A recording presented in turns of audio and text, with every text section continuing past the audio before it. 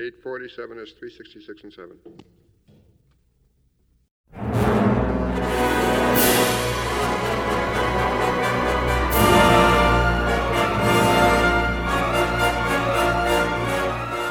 Hello and welcome to A Score to Settle, a podcast about movie and TV music. I'm your host, Brian McVicker. Each episode, I focus on music composed for film and television, whether through analyzing a specific score or taking a deep dive into a particular composer and their career, or by way of interviews with guests, both those in the industry and also just fellow fans. On today's episode, my focus will be an interview with someone who actually is a musician and a composer in the industry.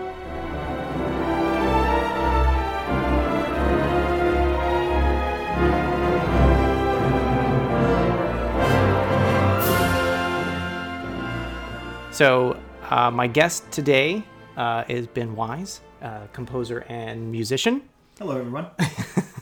And I wanted to have him on the podcast to talk about his experiences as far as being a pop musician as well as a composer in the industry, for commercial projects. Mm-hmm. Yep. Just to sort of set up a little bit as far as like your background as a musician. Yes. Where did that start for you? So I have a pretty unconventional background as compared to a lot of composers.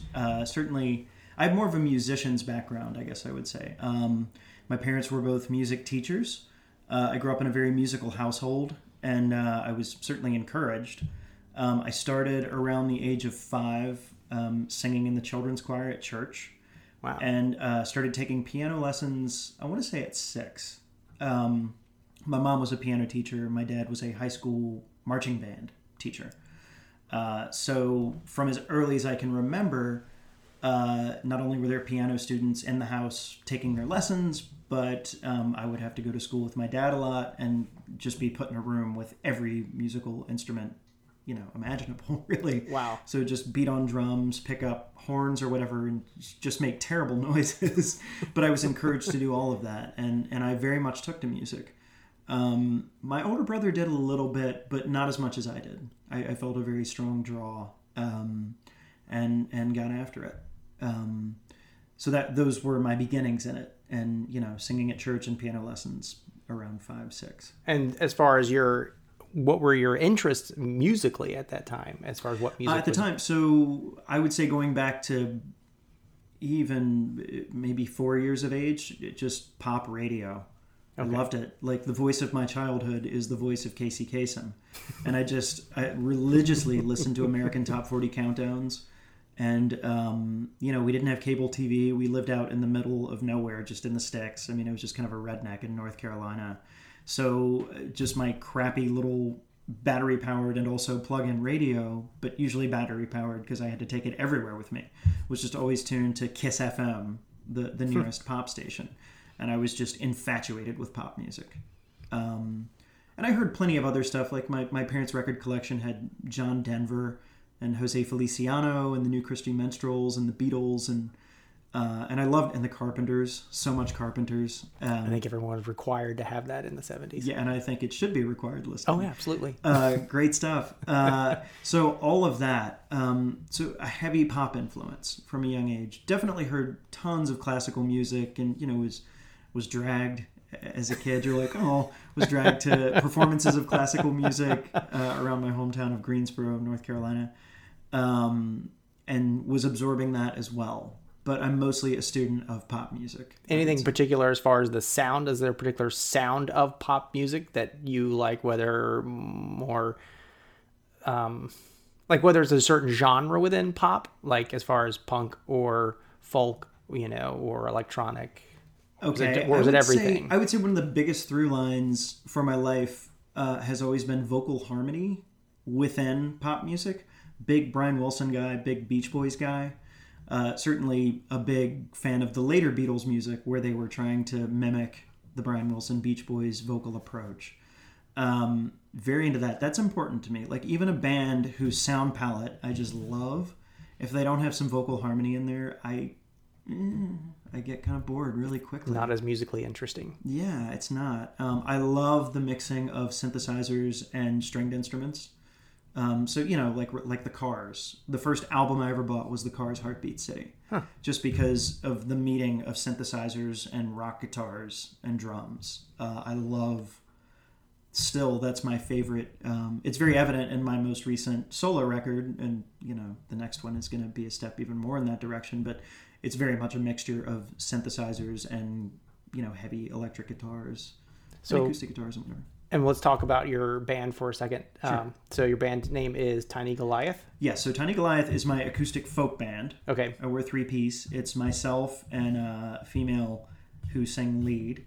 We both play acoustic guitar. I switch off between 6 and 12-string acoustic guitar. And then we have a mandolin player. So the two of us are lead singers. The remaining two always sing backup. So we do a lot of three-part harmony, because that's important to me, and fortunately to the other members of the band too.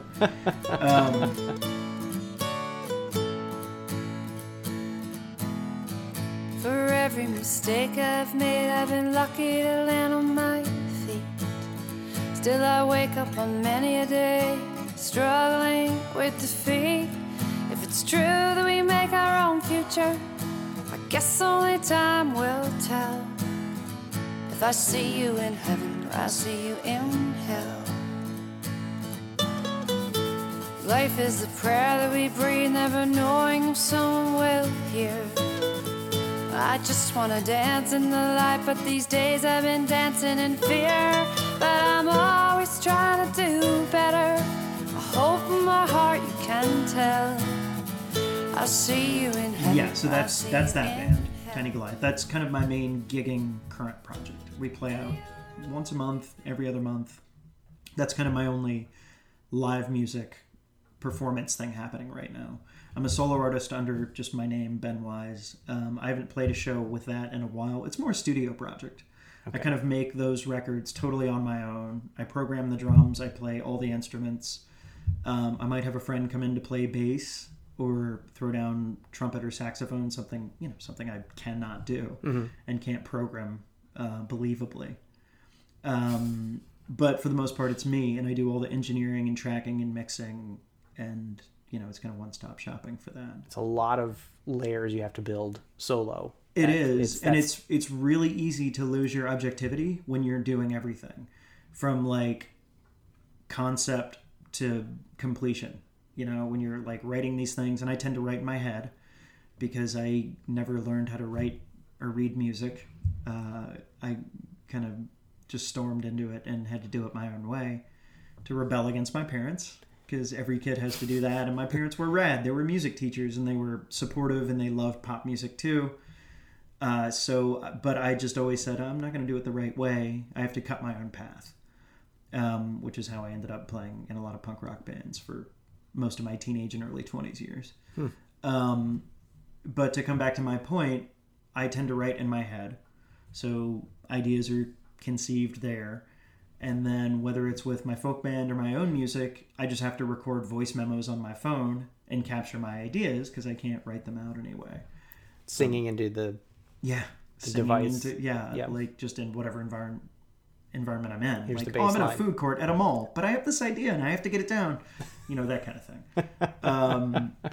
But it is very easy to lose objectivity when you're kind of controlling all of it. So is it a bit like painting a canvas and you're too close to the canvas? Yeah. And having to stand back and say, oh, that's too much. A forest for the trees kind of thing. Okay. Yeah. Definitely. And then do you have a person that you always, at that point, do you just simply, I got to have another set of ears? Yes. And it's the same because I'm also a commercial composer. I write music for, as you said in the opening, that I do music for television commercials and a lot of music for just background and TV shows and sports programming. And also short films? And some short films, yeah. With things like that, if it's music for TV commercials, you are getting notes from more people than you could ever imagine.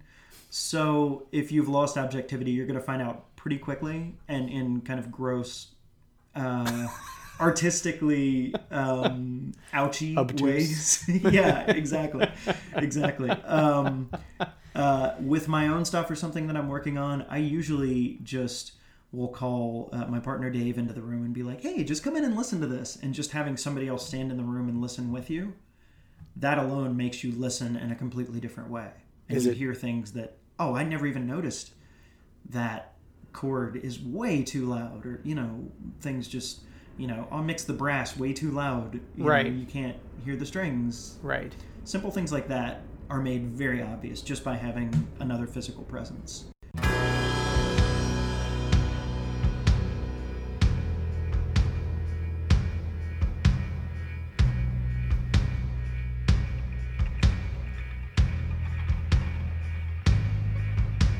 The hammer just came down. No harder, sweeter sound. It rang inside of my head so loud. And one true message was sent. Let's burn this whole thing down.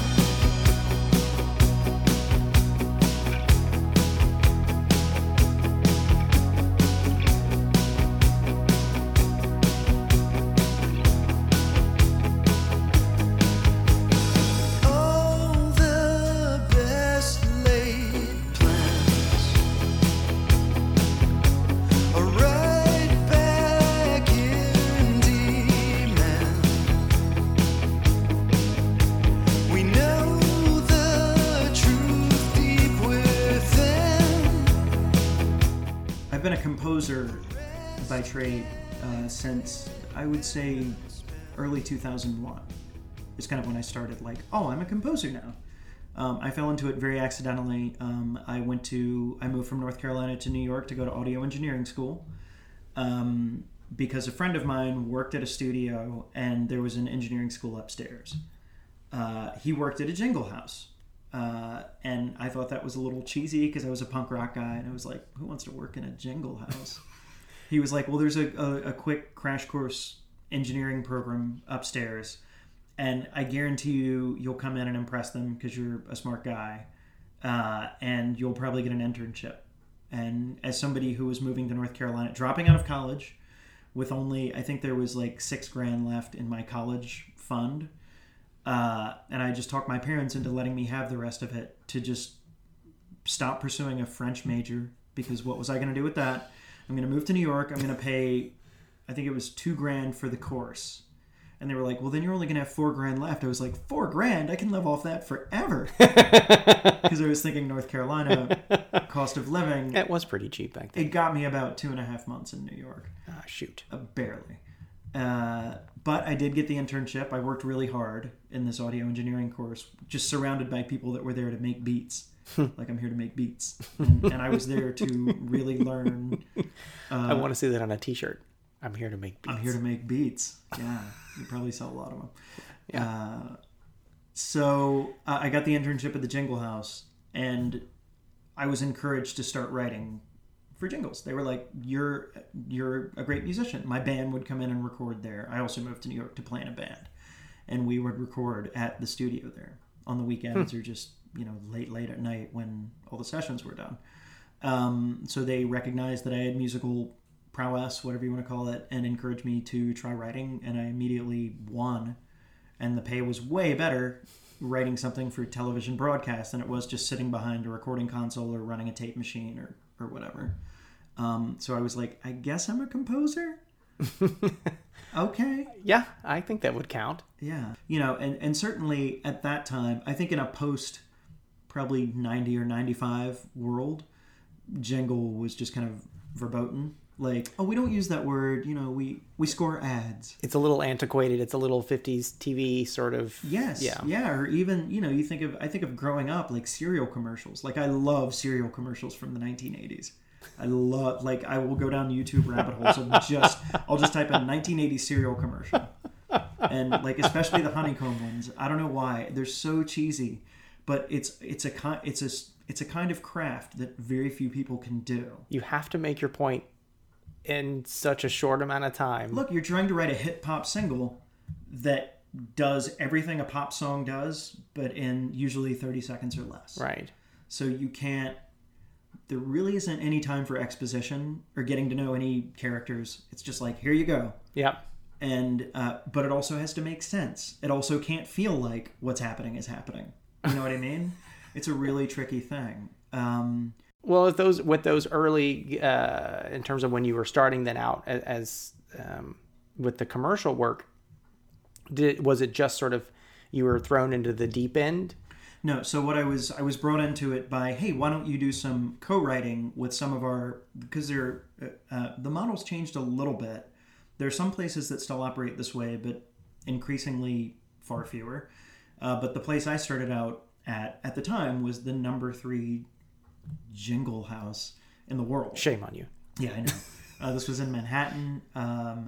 And when I started out, they had 9, sometimes 11 staff composers.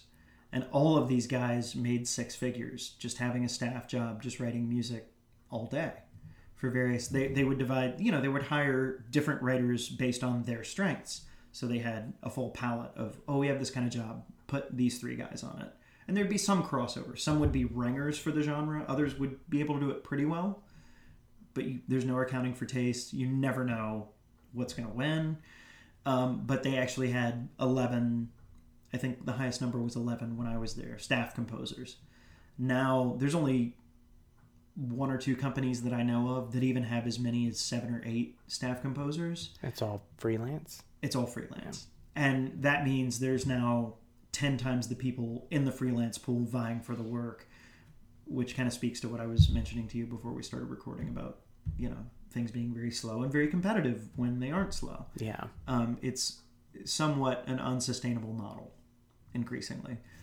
Any sentimental favorites or challenging? I'm just curious, like other challenging commercial projects that came along. Ooh, so many. I guess I would start with a career high water mark, whatever. Writing the theme song for Claritin Sinus Medicine in 2005 was a big one. Oh. Because pharmaceuticals have more money than everybody else put together. And I was kind of glad that it was for a pretty benevolent, benign pharmaceutical and not one of these with like a list of side effects that's, your entire lifetime long. It was just for sinus medicine. They just want you to sneeze less and not have those itchy, watery eyes. But because they have so much money, they can also get SAG contracts. If you sing vocals on a commercial, then you get Screen Actors Guild money. Nice. So that's how I got my SAG card. But they were like, this is our theme song. We're going to use it for at least the next 3 years. And I spent 2 hours one afternoon working very hard on this piece of music. And then I made a healthy 6-figure salary for the next 6.5 years just off of that. Wow. It was bizarre and incredible. And a lot of composers work 15, 20 years that was the holy grail. And I'd only really been a composer for about 5 years. Wow. So I was very lucky. And it was kind of a poppy, acoustic feel-good with Beach Boys stacked harmonies. I mean, it was... I'm sure we've all heard it, and I just can't think of it. Yeah, but, I'm sure you have. They stopped using it in 2012, early 2013, but it ran from summer 2005 until... well into 2012. And I'm a big Claritin fan myself. It doesn't work for me. Really? So is it, no. How can that be? It just doesn't really do a thing for me. I'm a Flonase guy. Oh, I have that too. Yeah. I haven't known to double up. Right. So while this was not the piece of music that I've written for a commercial campaign that I'm the proudest of, it made me a lot of money. Mm-hmm. So that's worthy of note. Yeah. In terms of campaigns that I've written music that I'm artistically pleased with, there was a Guinness, when Guinness unveiled their American Blonde Ale, going back, this was summer of 2014, so a little over 3 years now. I did the music for that, and it was, I played in a Celtic punk band for a handful of years, and they wanted that vibe. They wanted kind of like a Pogues, Dropkick Murphys kind of vibe, and I was like, I can give you that, and that did well, and I felt really good with the end result. And that was one that I went into, and every job is competitive. You're never just handed a thing. You're competing against, at minimum, 7 or 8 people. At most, 30 or 40. I mean, your odds of winning are crazy small a lot of the time. Wow. Can you talk about your short film, your work in short films? Yes, and how yeah. that's And I mean, look, my work in short film is limited. My work in kind of webisodes and web series and stuff like that, I've done so many different things like that. I mean, as you know, as your wife is in the comedy and improv community, so is my partner. So I mean, I definitely, most of my friends are comedy geeks who are always working on some crazy idea. So I've done music for so many little web series kind of things, whatever. My biggest credit in the short film world, and I'm very proud of it. And when I say short film, that's a bit misleading because it was actually, I think the final cut originally was around 38 minutes. Oh, wow. And that's not such a short film. No. The director, writer, producer, One Stop Shopping, ended up having to cut it down when he went to enter it into film festivals because, yes, it's considered a short film, and for film festival entry, I think their cutoff for a short film is 40 minutes. But if you come in with something that's right up to that mark, it's frowned upon because there's you, and then there's how many other people trying to get their films into this film festival, and they can show 5 films in the time of your one. Yeah. So they were like, you have to cut it down, but yes, we're interested in showing it. And he was like, okay. And he cut it down, and it ended up being just under 30 minutes, which is still a very long short film. And for this originally 38-minute film, he came to me saying it needs some help. Like we were kind of up against the wall with our shooting dates and our timeline and everything, and some things got lost in the shuffle, and it needs a little help musically just to seal the deal. Was he not originally going to have any? Oh, he was music? Definitely going to have music, yes. Okay. I just think he kind of thought he was also the screenwriter. You know, it was totally his baby, and I just think I don't think he captured what he wanted to when it was time to roll. I think he lost objectivity, to come back to what we were talking about earlier, how it's when you're doing everything, when you're trying to keep all these balls in the air, when you're the writer, the producer, the director, he was doing final edit, you know, like it's very easy to just lose yourself. And that's kind of where he found himself once he had gotten his final cut, which I never believed that because everybody keeps changing their cut long after the composer starts working. But once he had a working cut developed, he was kind of like, yeah, I really kind of lost myself in this. That's so interesting. So when he came to me, he was like, it needs a lot of help musically. And I was like, okay, great. Just give me timings of where you really see music working and helping things. And for 38 minutes of film, it came to about 32 minutes of music. Wow. Which was crazy. But for me, I wanted the experience. I wanted the credit. I was kind of flush with cash at the time. And I was like, I can afford to take this on and I need the experience. And I had a lot of fun doing it. And yes, it was a lot of work. It took around a month, which I mean is nothing. I'm not having to hire an orchestra or re-record anything. You know, it was mostly based on my sort of folk Irish music capabilities. You played all the instruments? I had my mandolin playing friend from my folk band came in to play mandolin. I did everything else. Wow. I borrowed a friend's accordion. I played all the accordion parts, which was a lot of fun. Did you come up with, or he came to you and that's the sound he wanted? Yes, he was kind of referred to me through one of the actors in the film is a very close buddy of mine who I do a lot of music for his short films as well. And so he was one of the leads in the film, and as they were shooting it, he was like, who do you have for music on this? And the director was like, well, nobody yet. Do you have anybody in mind? And he asked him like kind of what he saw working, and he was kind of like a Celtic folk thing. And, you know, my buddy was like, I got the guy. And, you know, to come back to budget, I mean, he had $1,000. Oh my gosh. And I mean, we're talking about close to a month of work. I mean, I'm not working 24 hours a day, obviously, but like it took up basically a month of my working time to do this. It's so interesting that you had that much music to have to provide, because one of the comments on that a lot of film score fans have, people who are even in the industry have talked about is the amount of music increasing even as long as like theatrical films get. Yeah. Whereas, it wasn't always that way. And sometimes you'd have a 3-hour movie that had 30 minutes of music back in the 70s, and then it just got more and more, and they just started, a lot of it was seen as a crutch. It's just interesting that even in a short movie that, percentage wise, most of the bulk of its running time is still scored. Yeah. And I think that also speaks a lot to, I would say, the inexperience of any director. And I mean, this guy is great.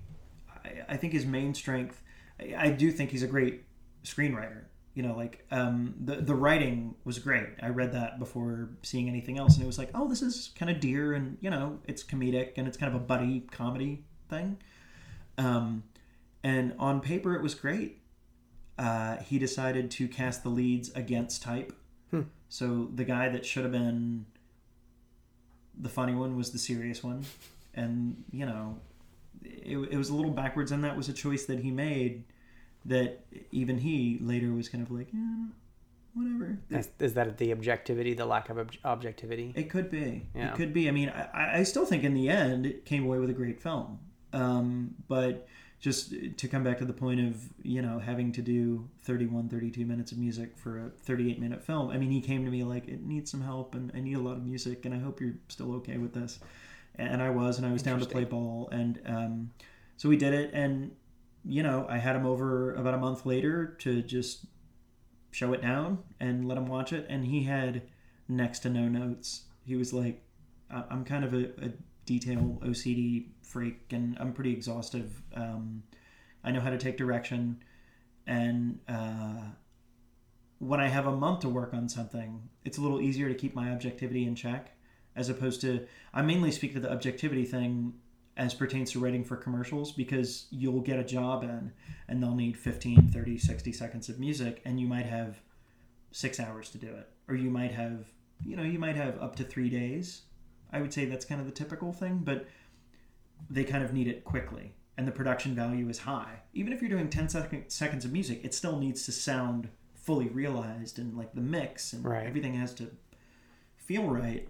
And when you're writing, tracking, engineering, mixing, all of it, and you have this time constraint, and you're just like, it's easy to lose objectivity. With this film, it was a little easier to keep that intact because I had time. I had a month. I could take breaks from it, walk away, go to the gym, come back with fresh ears, and be like, I kind of lost my way there. I'm going to redo that part. Now, as far as like part of the standard process for theatrical movies is the composer and director will screen a movie and go through the spotting session. Mm-hmm. So for anybody who doesn't know, that's basically where they decide music's going to go here, it's going to be silent here, we're going to need music here, that kind of thing. But usually the directors, they hopefully will, the director won't be didactic about it, but like they talk about it, and sometimes the composer may have to convince you really don't need music there. Right. But did you guys go through that, or was Yes, we did that. He came over once. We watched the movie down. He showed up with notes where he kind of already thought there should be music. There were a couple spots where I was like, you could pare that back a little bit. I don't really think it needs to breathe there. Like, I know you think it needs help the whole way. Relax. You haven't created a turd. Like, this is still kind of a good little film. You don't have to overdo it. That's so interesting, because like it's so funny that that conversation goes on at the theatrical level, and just from people that I've talked to over the years, or even just reading interviews, how difficult it seems to be to get directors to let their film breathe. Yes. And that one of the complaints that often happens in movies, whether people are into music or not, is, oh my God, it's so overscored. Yes. And it's, I've understood over the years as well, talking to people and reading about it, is that it's a lot of times studio interference as well. And that it comes back that, originally we weren't going to score this or score that, but the studio says, oh, it needs something. And so you get 6 producers who are sitting in the booth going, we're kind of maybe losing faith in the project. And right. They're like, we need to do something. Yeah. And that's a difficult thing. And unless the director is able to strong arm them or have some leverage, that he has to bend to what the studio wants. Yeah. And so most movies just get overscored for scenes that the music doesn't do anything. Right. It's just somehow like a pulse. Yeah. It's just a beat behind something. But like it's someone walking from here to there. But like, why even have music? Right. It doesn't. It's just something extra that the person has to write. It's just waste time. Right. And it's not commenting on anything. Yeah. But they can't. The whole thing that is like after so many decades of being, talking about this and being, with people in the industry, and like people are like, not everything has to be scored, and like your film has to breathe, and don't suffocate it with music. Even though we like the music, it's like, even though I'm a fan of like this composer, that composer, I would love to hear everything they write. Right. But they don't. A 2-hour, 10-minute movie doesn't need 2 hours and 10 minutes of music. Right. Yeah. And a film is first and foremost telling a story, and like, yes, the music should support that. Yeah. But it shouldn't kind of usurp what's happening on screen. It should just be supporting it. Yeah. And yeah, to just kind of throw music at every part of a film, it just kind of calls attention to desperation, or, people that have lost faith in a project, or a shitty idea. It loses its impact. Yes. I mean, the more you hear it, the less it has an impact. Correct. With it. It just becomes part of a wall of sound. Yeah. Temp tracking comes into play heavily with music for commercials, with incidental music for television shows. Those sorts of things are always temped, and they're temped so heavily. And especially with TV commercials, they're temped in such a way that they want you to get as close to that temp as possible without getting anybody sued. Like they get demo love or temp love, where they're just so into the temp track and they want it, and they can't have it. They can't afford it. And there are certain things that, like the black keys, like, warning, run away from any job where the black keys are the temp track, because they are so litigious. They will sue anybody into their grave. Oh my gosh. Yeah. So there is a lot of temping, but mostly in the jingle industry. I'm sure if you're involved in higher level films than I've had the pleasure of doing yet, I know some film composers that do bigger things than I have yet to do. There is a decent amount of temping. Yeah. Yeah, the temp track has been around. It's not like it's anything new. No. It's become to the point where it's become a crutch in a lot of ways, and it's never going away. And a lot of composers say they may even say, I'll listen to it once, and then they never go back to it, and they just simply want to get it as a guide. Like, okay, do you want this orchestral, or maybe you do want something smaller, maybe you just want strings. That helps, great. Yeah. But it's that inclination of, can it sound more like the temp? No. Can it sound closer to the temp? And that's where it gets into, it's like, define sound closer. Do you want the instrumentation to be closer? Do you want the musical motifs to be closer? Is it a tempo? Is it a key? Because like when a temp track comes in, the main things you do is you fudge your tempo a few BPM up or down. You change the key, and you maybe invert the chord changes. And those are the first three things that you do.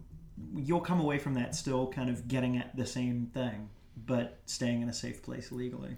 It's something that, again, audiences are usually, they don't have to be aware of it, but it's like, as over the years, as me listening, so much film music apart from movies over 3-4 decades, I can't remember. Yeah. Eventually, when it hit like probably around the mid 90s, I'm like, I'm starting to hear this a lot. Right. And it's like, you could like recognize, I think this score was tracked with that, because you could even get down to like the edits, almost like of when the key would change. You're like, oh, that's where and it would be going into the same key. And it's like, and I guarantee you your instinct was spot on. Yeah. And but it's something where like, no one's really going to know unless you're really listening to it. But there, it's funny. The one thing that people miss in getting the temp track love is the fact of what an original score can bring to you is more cohesion. Yes. And that's something that if you're just simply having everyone, if you're littering it with 12 different tracks from 12 different movies, and you're having that person, your composer, copy that, you're missing any cohesion. Mm-hmm. And that's what unfortunately happens. And that's before you factor in that kind of the modern movie approach. And I guess I'm not speaking to movies that have a more traditional orchestral score, but music supervisors are king nowadays. Yeah. And like the way movies are made, and I would even go back to the movie Singles in the early 90s, where that was the first movie that was like just pieced together by Seattle's greatest artists. And then the Smashing Pumpkins were in there. Jimi Hendrix was in there because he was a Seattle native. But that soundtrack was groundbreaking at the time. It was like, what? All my favorite music constitutes the soundtrack of this movie. I mean, there was the Breakfast Club and the John Hughes movies before that incorporated major artists, but they also just had random, people just writing kind of B-roll kind of music that was in there too. And that kind of set a precedent for more modern movies where it's just a bunch of popular songs crammed in there. Yeah. And I guess it works, but it feels more like you're watching a TV series. I find that a lot on TV shows now, less than in movies. Grey's Anatomy contributed a lot to this phenomenon. Yeah. Yeah. It kind of created this phenomenon as pertains to television. Yeah. It's like they rely less on a score than throwing in a pop song to basically kind of communicate exactly what's happening. And which makes for a great moment. Yeah. But like the rest of the show, other than that moment, it's just kind of like whatever. Yeah. It's funny, I think once album sales and digital kind of took the place of actual hard copy, that kind of took away, I think, the novelty of buying a soundtrack album. Correct. And like now you might have Pharrell doing Happy, which was a huge hit, but it wasn't like people, it doesn't happen as often as it did through the 80s, 90s, and early 2000s, where it was like, let's get a soundtrack album out there and we have to attach someone's name to it.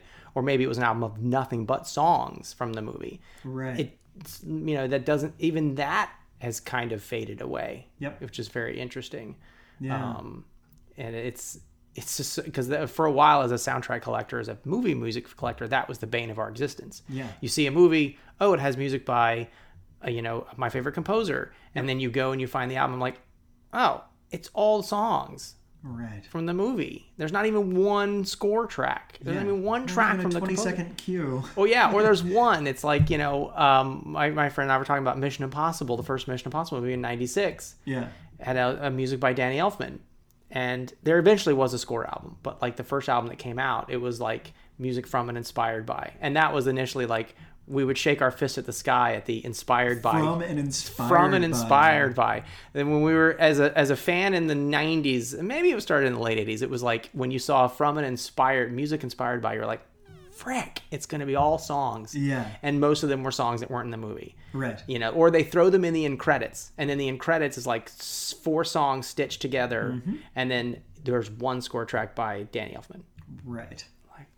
The soundtrack to Edward Scissorhands is that's the only movie soundtrack I think I own on CD, and then I think I played the CD out and I just had to download, the MP3s of the whole thing. But I love that soundtrack.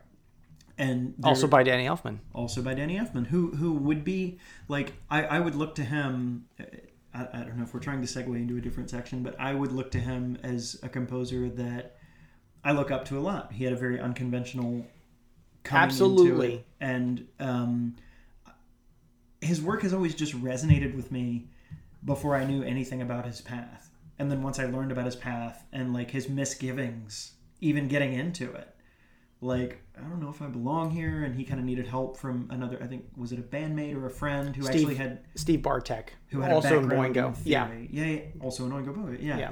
Who was like, I can help you with this, and that kind of like eased him, off the slip into the lake. But he had already been writing more instruments in Boingo before he was doing music, because he was doing things for them like with larger and larger groups of players. Yeah. And Steve Bartek will help him with orchestration. Right. But it is kind of funny when you mentioned the thing about like it's in your head and you record it into your voice recorder. Yeah. That's one of my favorite stories of Danny Elfman, of him being on a plane back and forth from London during Batman, and he was hired to score it, and he had the idea while on the plane. And he, as you know, he never actually studied music, so he doesn't have that. He can't write, no theory background. Right. He figured out his own notation, but like he would basically carry around the recorder, and he went to the lavatory on the plane and basically hummed it, or this is the bass line, he does it, this is the melody, blah, blah, blah, and basically so he lands in LA. Oh, that's the theme. Yep. And that's one of my favorite stories from Danny Elfman. But when you've described your past and your background going into scoring, I often do, that's exactly what Danny Elfman went through. And there's definitely other guys, who have, who, now that we're getting into the age of there's other composers that have come in from electronic or pop backgrounds, so I guess that's becoming more common. But Elfman really was kind of he set the model for that. Yeah. And for a long time there was a stigma against him, which was unfortunate. I know that. Yeah. Yeah. A lot of people in the established Hollywood community, because he didn't have that background, they didn't actually trust that he was composing the music himself. It's the old boys club, and here comes this new kid. Yeah. And And yet he had his own sound right out of the gate. yeah. That's what's so incredible, and maybe that's because of Boingo Boingo, but it's like you go to his original projects that he did, even just a few things before Pee-wee's Big Adventure, and Elfman is very upfront about his influences. Right. Nina Rota, Bernard Herrmann. Yep. One or two other guys, but like he's like those are his loves, and he's a synthesis of that, Right. filtered through his own lens, and it sounds like Danny Elfman, and it did from day one. Yep. That's what's one of the incredible things that seems like it's really difficult now to do, but he was able to do it, and you would buy it and you're like, oh, it's a new score by Danny Elfman. It sounded like Danny Elfman. So there's no curveball in his catalog. There's no like really. And as he grew as an artist, you hear him experiment more, regardless of what the project was. Okay. And he went from being more Nina Rota and Bernard Herrmann to being more textural and to being more percussive and to figuring out, I'm going to play all these percussion instruments and I'm going to layer them together. And his experimentation grew, And I think it's almost like borrowing from Thomas Newman at that point. I guess, but he was doing it concurrent with Newman, because Newman came along and started doing electronic in the 80s with Desperately Seeking Susan and Real Genius, and then he got more orchestral after Shawshank Redemption. And so but that was when Elfman was getting more textural. Okay. And so then he was more experimenting with that kind of, and it didn't matter the project. It didn't matter whether it was like a Tim Burton movie or Mission Impossible. It's like, I don't know, this is what I'm in the mood for now, is percussion. Right. And, but then he got back into more, he's gotten more orchestral since then. I think what's so great is that he allows himself, as an artist, he's growing and he's not afraid to like bring that to his projects. Right. And it's him and his projects. And that's what I think has been really awesome about his career. Right. Whether you're starting and listening to his stuff in 85 or now, you can hear a trajectory too, which is unique. A large part of the short film score, which I should mention, did go on to win Best Score at the Williamsburg International Film Festival. I was going to ask if that was the one you won for. That is the one that I won. And so it was my first over 10-minute film score ever, and it won Best Score at Williamsburg Film Festival, and it got a bronze medal at the World Music Awards. So I felt like those were both great accolades to get. No, that's fantastic. Score. Yeah. But that was not temp tracked. He came to me with a genre and kind of ideas, and there were scenes in that were orchestral. I still have not shown you this film, by the way. I guess not. That's true. We need to do that. Yeah. There were parts in it that wanted hip hop. There were parts that wanted just like straight up dinky pop music. There were parts that wanted like this very emotional, swelling orchestral thing. So it was not as simple as, I've come to you because you're a folk music guy. Give me 31, 32 minutes of folk. I mean, it was a challenge that kind of tapped into multiple facets of my skill set. But it was not temp tracked. And that was kind of great. I mean, it was challenging because the way some of the scenes progressed and the way some of the cuts were, it was really hard to find tempos that hit things right, where I didn't have to cut bars in half, or just like remove a measure, I'm switching my time signature now just so I can land back on the cut, which is maddening, but I love a challenge. But there wasn't too much of that, oddly, in this. This was just kind of like a perfect thing. The only thing that wasn't perfect was that it only paid $1,000. That was a month Curses. Yeah, but like I don't think I think I've digressed a little bit, but to come back to my point about like, we're so far along in just the human race making music in the first place, and then you tack onto that the movie and television industry has existed for quite some time now, that it's really hard to do anything that isn't in some way borrowed as best at best, and just straight up repetitive and ripped off in many cases. So like I think temp music is just, it's kind of a necessary evil at this point. That like it's almost like Carl Jung's concept of the collective unconscious. Like we're all just walking around with all of these preconceived notions and things that already exist, that it's kind of hard to expect anybody to completely detach from that. Of what sounds like. Yeah.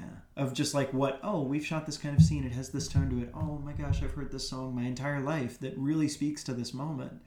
And for a non-musical person, it's really hard to get across musical ideas. It's really hard to, like the number of times somebody has wanted more energy in a piece of music, but they say, it's got to be faster. And there are so many ways that you can put energy into a piece of music without speeding up the tempo. And when they say make it faster, they're saying speed up the tempo, but that's not what they mean to say. So for so many people that are producers, not so much editors, because editors understand timing and beats per minute and tempos, but producers for sure, if they don't have a working knowledge of music and musical terms, they don't know how to get at what they're trying to say. But they do know that this piece of music that they've heard for God knows how long conveys what they're trying to say. Right. So it's kind of a necessary shorthand, I guess, the temp track. So I appreciate you coming here to talk about I've had a fantastic time talking. I hope I haven't overtalked. Not at all. Not at all. Like I said, I can certainly. There's a million great things we talked about. You can silence me later. No. But if anyone listening wanted to find you, as far as social media, where can they locate you? You can find me on Twitter at BenWise, spelled like it sounds, BenWise. Instagram, same thing, Ben Wise. I'm very early to all platforms, so I secure my name on them. I have a Facebook fan page for my solo music, which is Ben Wise, easy to find. I just put a new single out into the world on Monday that I'm very proud of. I heard it. What's that? I heard it. It's great. Oh, thank you so much. Monday won't mean much by the time this is released, because what does Monday mean? So that my folk band is called Tiny Goliath, and you can just search. There aren't many things called Tiny Goliath in this world, so you can easily find us by searching for that. And my composing site is richteresque.com. Got it. That sounds fantastic. Well, again, thank you very much for coming on the show. Thank you so much for having me. This has been great. This is awesome. This is definitely one of my favorites. So I appreciate it. I hope we have settled some scores on A Score to Settle. Yes, exactly. Thank you for bringing it back to the name of the show. Sure, happy to. Thanks. Awesome. Bye. So tell me why. So this wraps up my conversation with Ben Wise, musician and composer. I'd like to again thank Ben for participating and sharing his experiences and stories from working in the composing side of the industry. Of course, I want to thank everyone for listening today. As always, I hope you found it both fun and informative. Lastly, I want to apologize for any odd noises interfering with the sound in this episode, whether it was an airplane overhead or just some glitches during the recording. Thanks for being understanding on that. I'm still working out the kinks in my podcasting skills. If you're interested in following up with Ben and his music, you can find him on Twitter and Instagram at BenWise, BenWise, on Facebook for his solo music at BenWise, and search online for his band, Tiny Goliath. And since we didn't mention it during the conversation, it's my fault, the name of the short film for which Ben won that best score at the Williamsburg Film Festival is All Things Chicken, is the name of that. If you'd like to send any comments or questions to me, you can email the show at ascoretosettlepodcast@gmail.com. Find the blog at ascoretosettle.blogspot.com and on Facebook at A Score to Settle. Thanks again for listening.